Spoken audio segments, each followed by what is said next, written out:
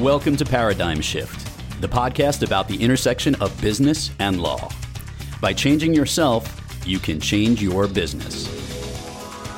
Now, here's your host, Christina Martini. Welcome to Paradigm Shift. My name is Christina Martini, and I am your host as we explore the intersection of business and law. In our last episode, we took a look from a clinical psychology perspective at the intersection of emotional intelligence and the law. We spoke with Dr. Rob Doerr, who is a good friend of mine and is a licensed psychologist based in Asheville, North Carolina, where he is the principal owner of Roots Psychology, a national psychological services firm. Welcome back to the show, Rob. Thanks for having me back. So glad to be back for another episode. So in our last episode, we took a very close look at emotional intelligence from a research and more of a theoretical perspective. And among other things, we walked through in more detail the Goleman model. We had also discussed mindfulness and the intersection of emotional intelligence and mindfulness. And I think that would be a great place for us to jumpstart our conversation today. Can you talk a little bit more about that intersection of emotional intelligence and mindfulness and what and how they're synergistic and also what the differences are? Absolutely. Yeah, that's a great place to start. This is a question I think a lot of people are asking and really curious about, this relationship between mindfulness and emotional intelligence. And I think most would agree that mindfulness is really an essential habit and lifestyle, a way of being that increases emotional intelligence. So not only for self-awareness, but for all competencies, really. I mean, mindfulness is just a core part of any good EI training. You know, in my classes and the programming that we do, as I mentioned on the previous episode, we always teach a basic breath meditation and introduce various mindfulness exercises throughout. So, the relationship, in my opinion, is that mindfulness is a way of increasing your emotional intelligence going forward. And here's why. EI is really a collection of emotional skills that can be trained. And it all begins with attention training.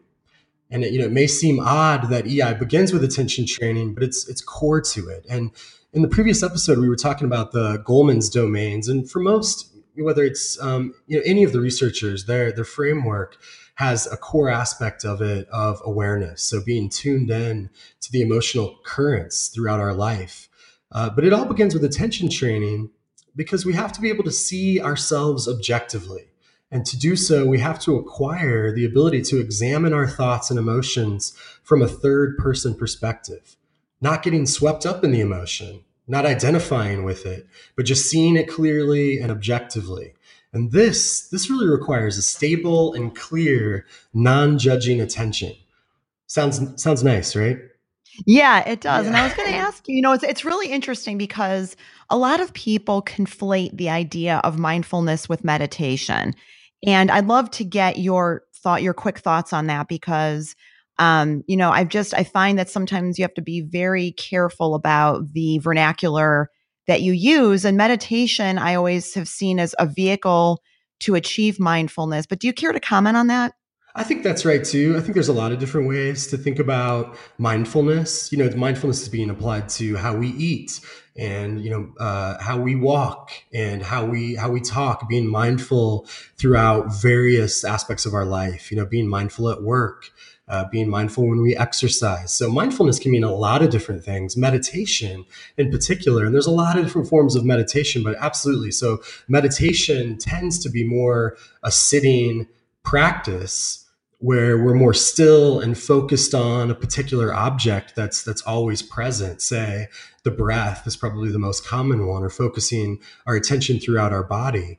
And that's why I was saying mindfulness is such a wonderful tool to develop that attention training aspect of it, because that's really what it does. Is it helps us develop the regions of the brain that are responsible for attentional control. So, the anterior cingulate cortex, other regions of the brain that are responsible for staying focused, which we all need so much, especially today. I mean, we have basically an ADHD epidemic on our hands here with our attention span.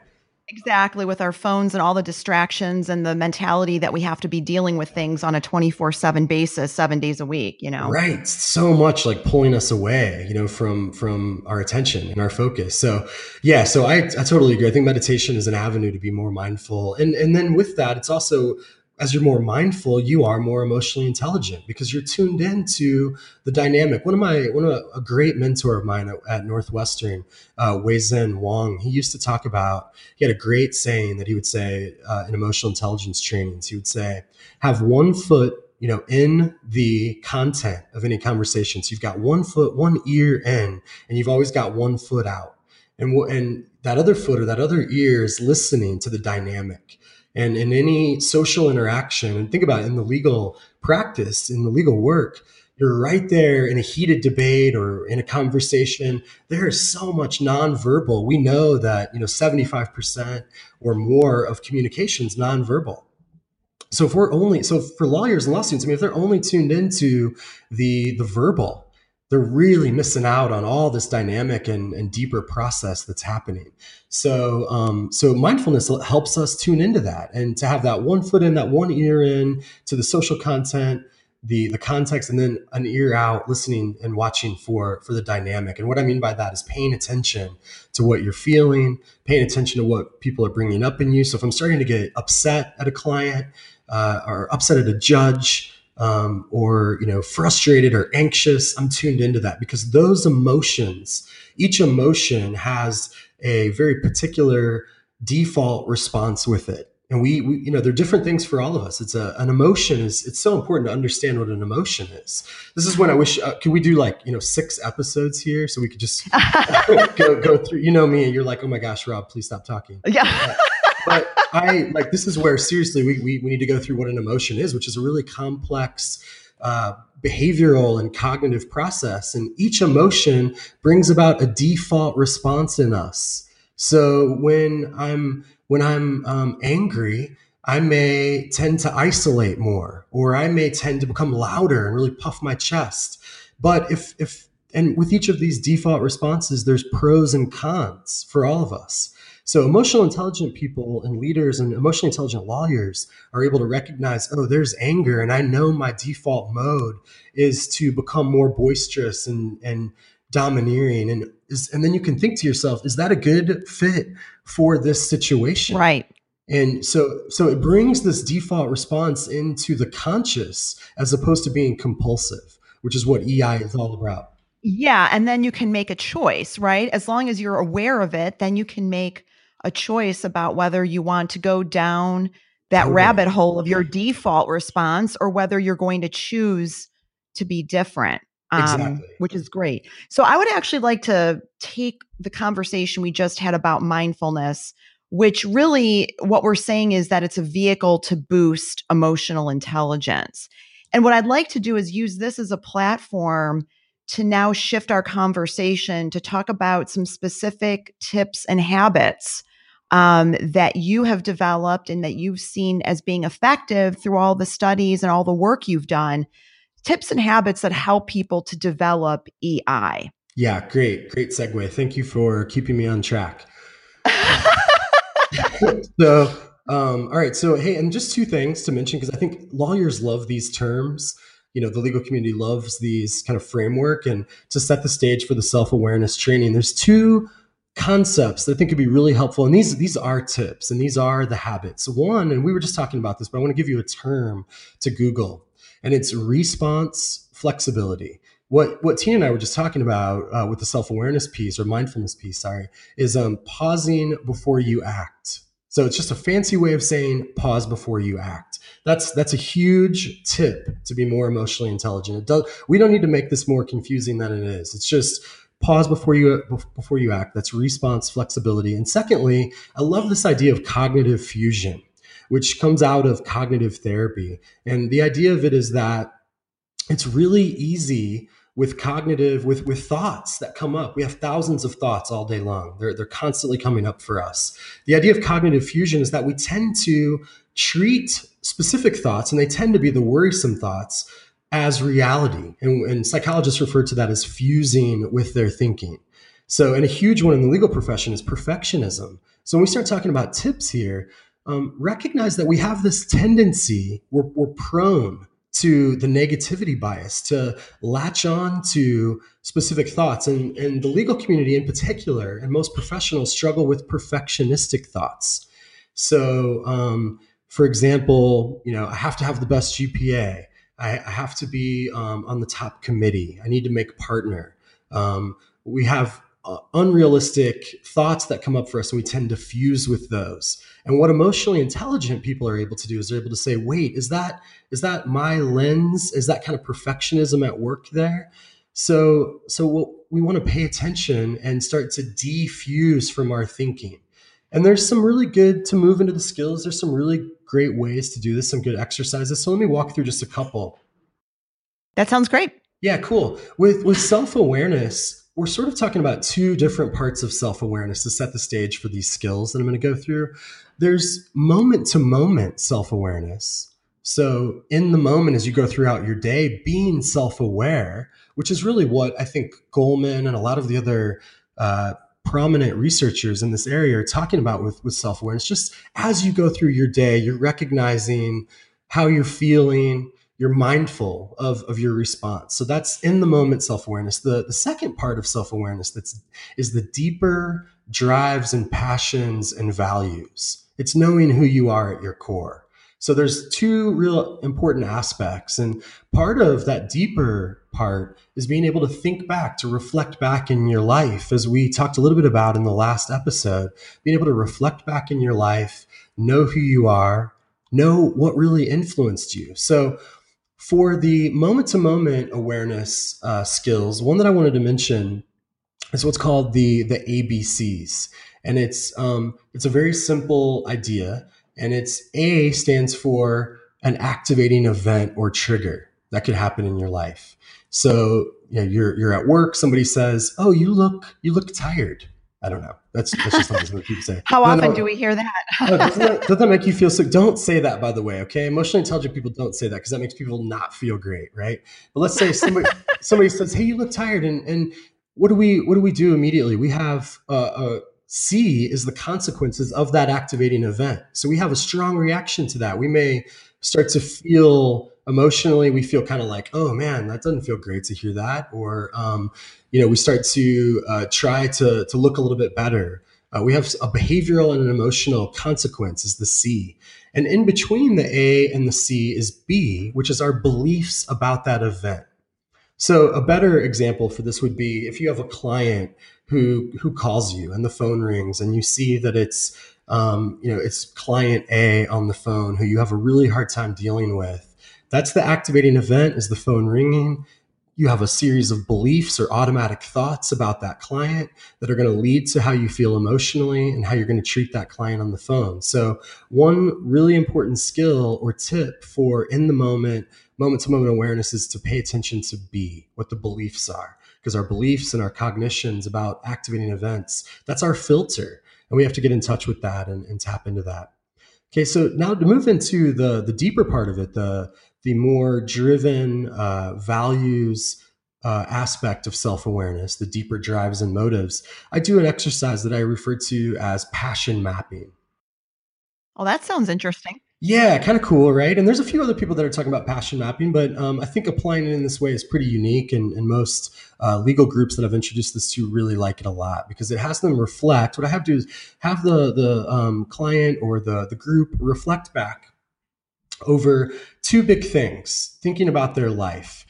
Why did they become a lawyer? Why are they sitting in this room right now in this training? And I have them think about two crucial things. What were the influencers? And I'll walk them through this exercise. What were the influencers, the people who influenced you the most in your life? And what were the defining moments of your life? So I'll give them a little handout and have them walk through this. And people will pretty quickly jot down 2 or 3 names of people who were very influential, maybe a relationship, a partner, a boss, teacher, parent.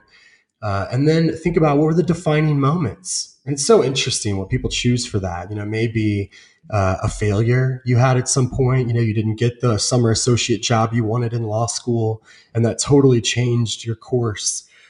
So we do passion mapping. Once you figure out what the influencers are and the defining moments, you can literally map what your passion is, to tell your story, to tell your narrative. And that allows you to recognize what you really value, what inspires you, what your strengths and weaknesses are, which is another crucial part of self-awareness. And then you can align your life with who you are at your core. And that is going to increase your satisfaction and your performance over time. Does that make sense? Yeah, that makes total sense. And again, I think it's very similar to the best boss, worst boss exercise, in as much as you're bringing to the forefront in people's consciousness these things about themselves that have probably been swirling in their minds for many years, but you're developing a framework within which they are considering these things about themselves in a different way. Absolutely. Absolutely. That's exactly right. And I know you've written about this and have talked about it on previous episodes on the paradigm shift here too.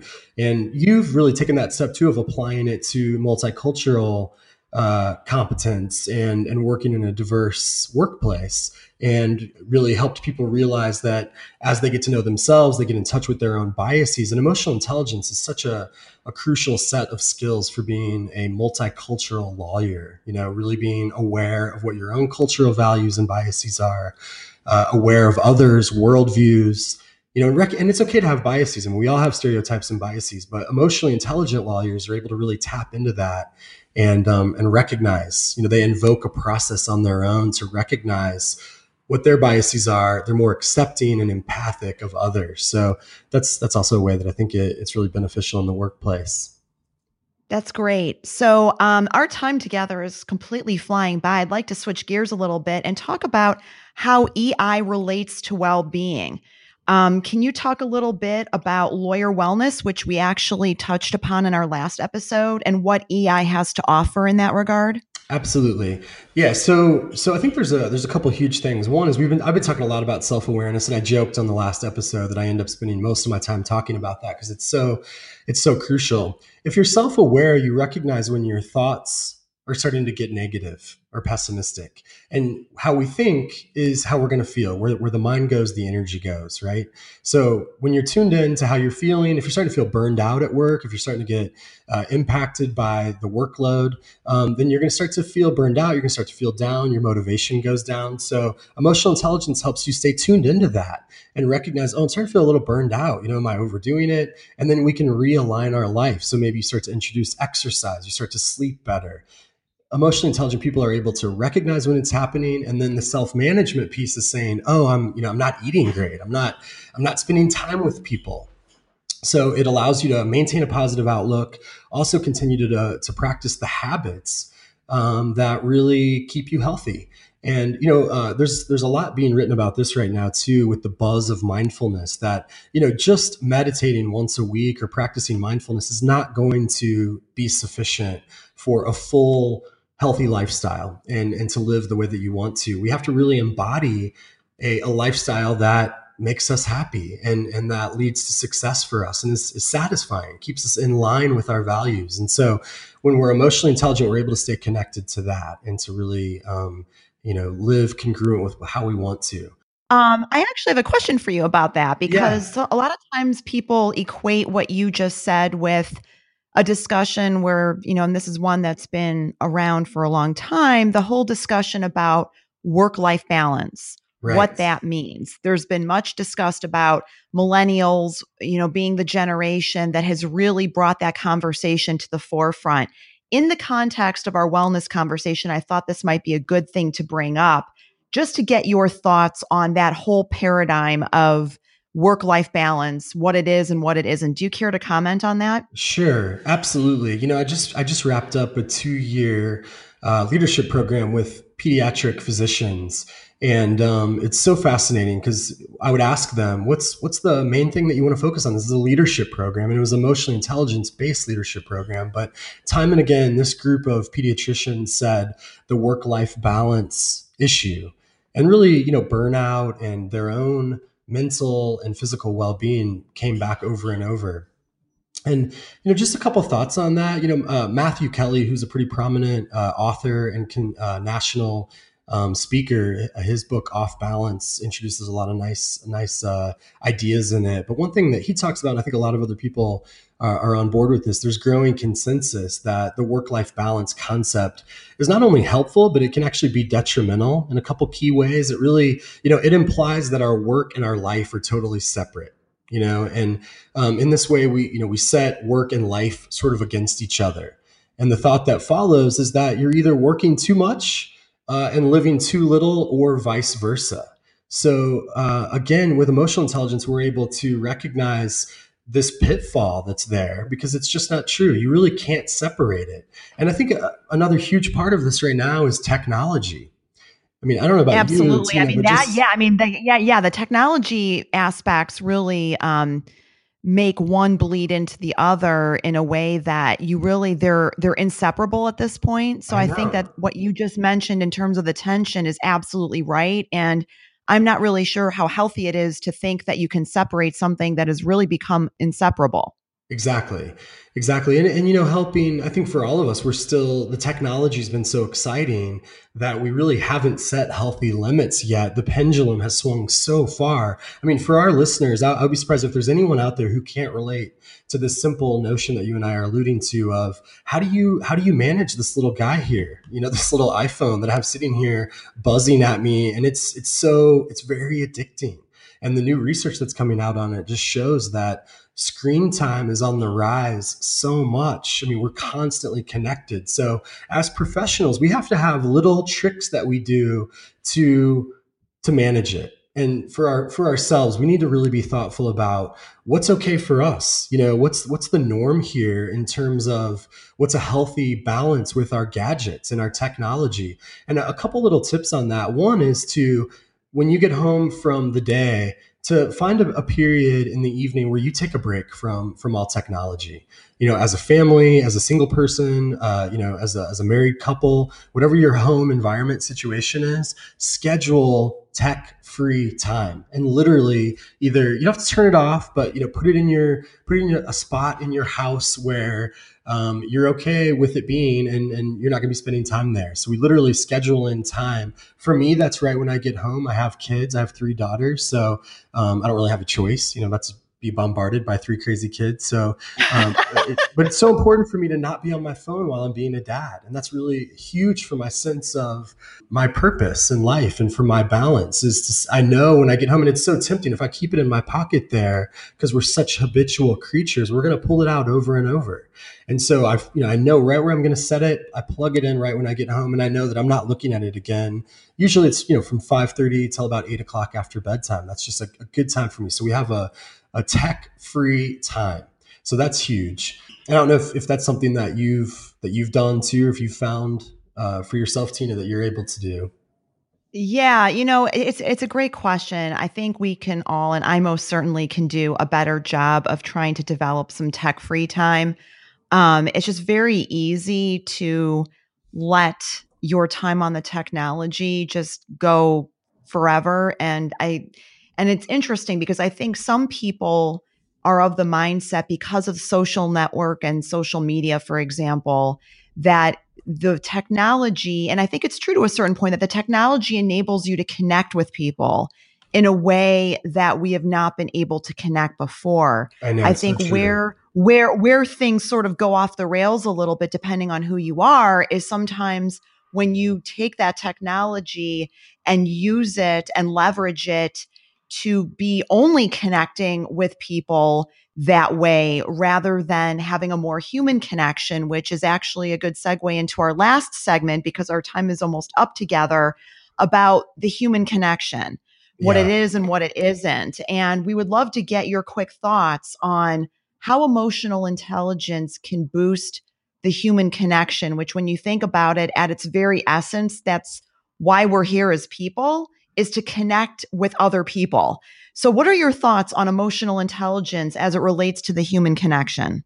Absolutely. And such a great segue and great point. And, I was mentioning with this group of pediatricians, and not different than lawyers, that a lot of time they talk about the work-life balance being a huge problem. The other big thing that I see and I hear a lot that people are interested in is how to have meaningful relationships in their life. Meaningful, genuine connection is really challenging to get, amazingly. And you're absolutely right. The technology can help us stay connected and, text and communicate with people in a way that we haven't ever been able to do before, which is so wonderful. And these things all relate, right? The work-life balance issues, the technology, how we manage that, and then human connection. And emotional intelligence offers so much in this area. I mean, we spent our time on the paradigm shift here really talking about the self-awareness and self-management piece. The other big domains of emotional intelligence are social awareness. And increasingly in my clinical practice in Asheville, I have young adults, young professionals asking me, how do I connect with people?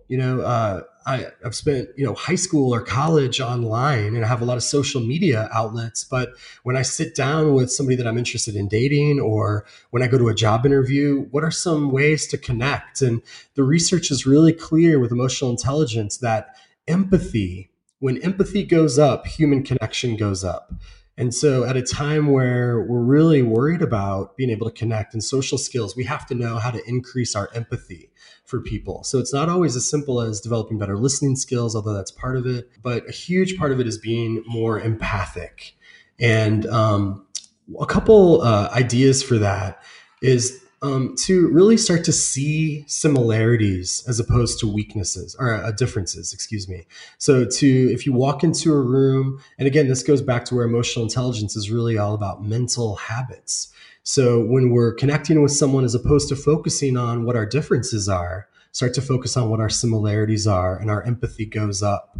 If you've ever had the experience of getting to know a group of people that you maybe had a strong reaction to, as you get to know them, you find that you're more empathic towards them, and you're able to form that human connection a little bit easier. So when empathy, when we're focused on the similarities, it helps a lot.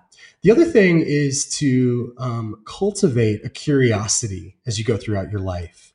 So, and this requires more than just having a brief chat. We really have to try to understand the inside of someone, the world inside the head of the other person. When you meet somebody that you're interested in forming a relationship with, or you're trying to network, be curious about them. Get out of your own head a little bit and ask deep questions about where they're from and what drives them. Have some back pocket questions that you have at your disposal that you can pull out. Hey, where are you from? Just these very simple things can make a profound impact in terms of connection.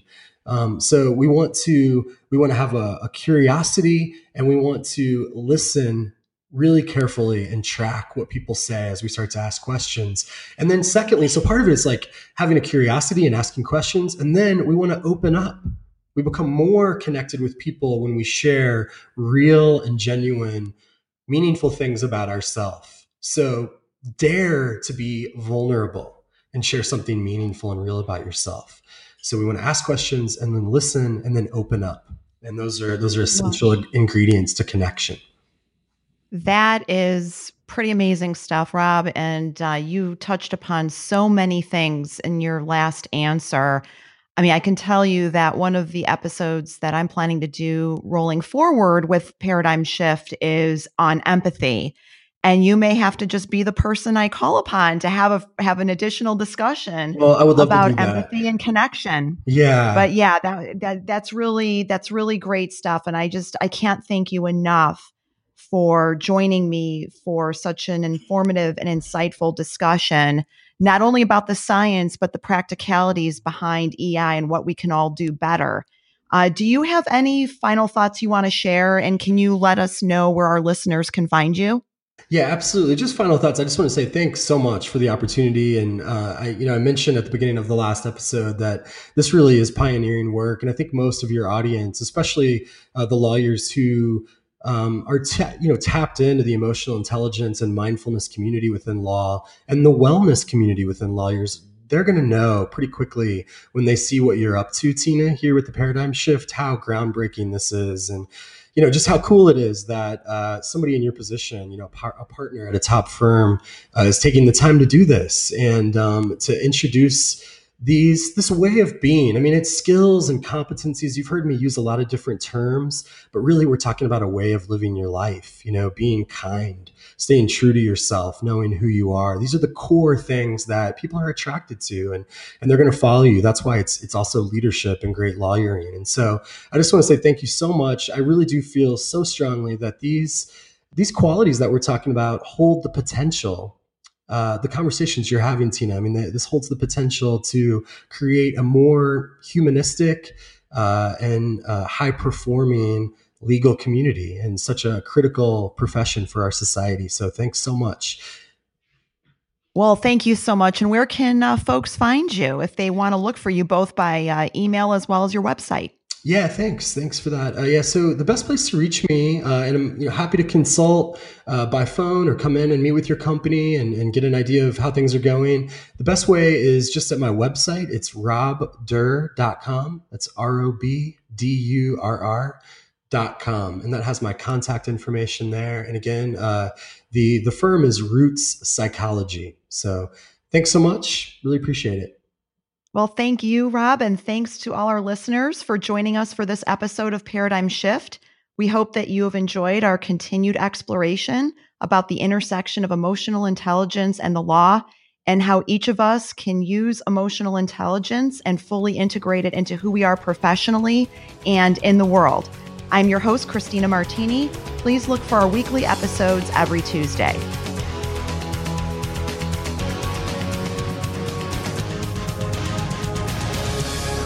Thanks for listening. If you enjoyed the show, please rate and recommend us on iTunes or wherever you get your podcasts. Please visit us at www.paradigmshiftshow.com. We would love to hear from you. Please look for new episodes of Paradigm Shift every Tuesday.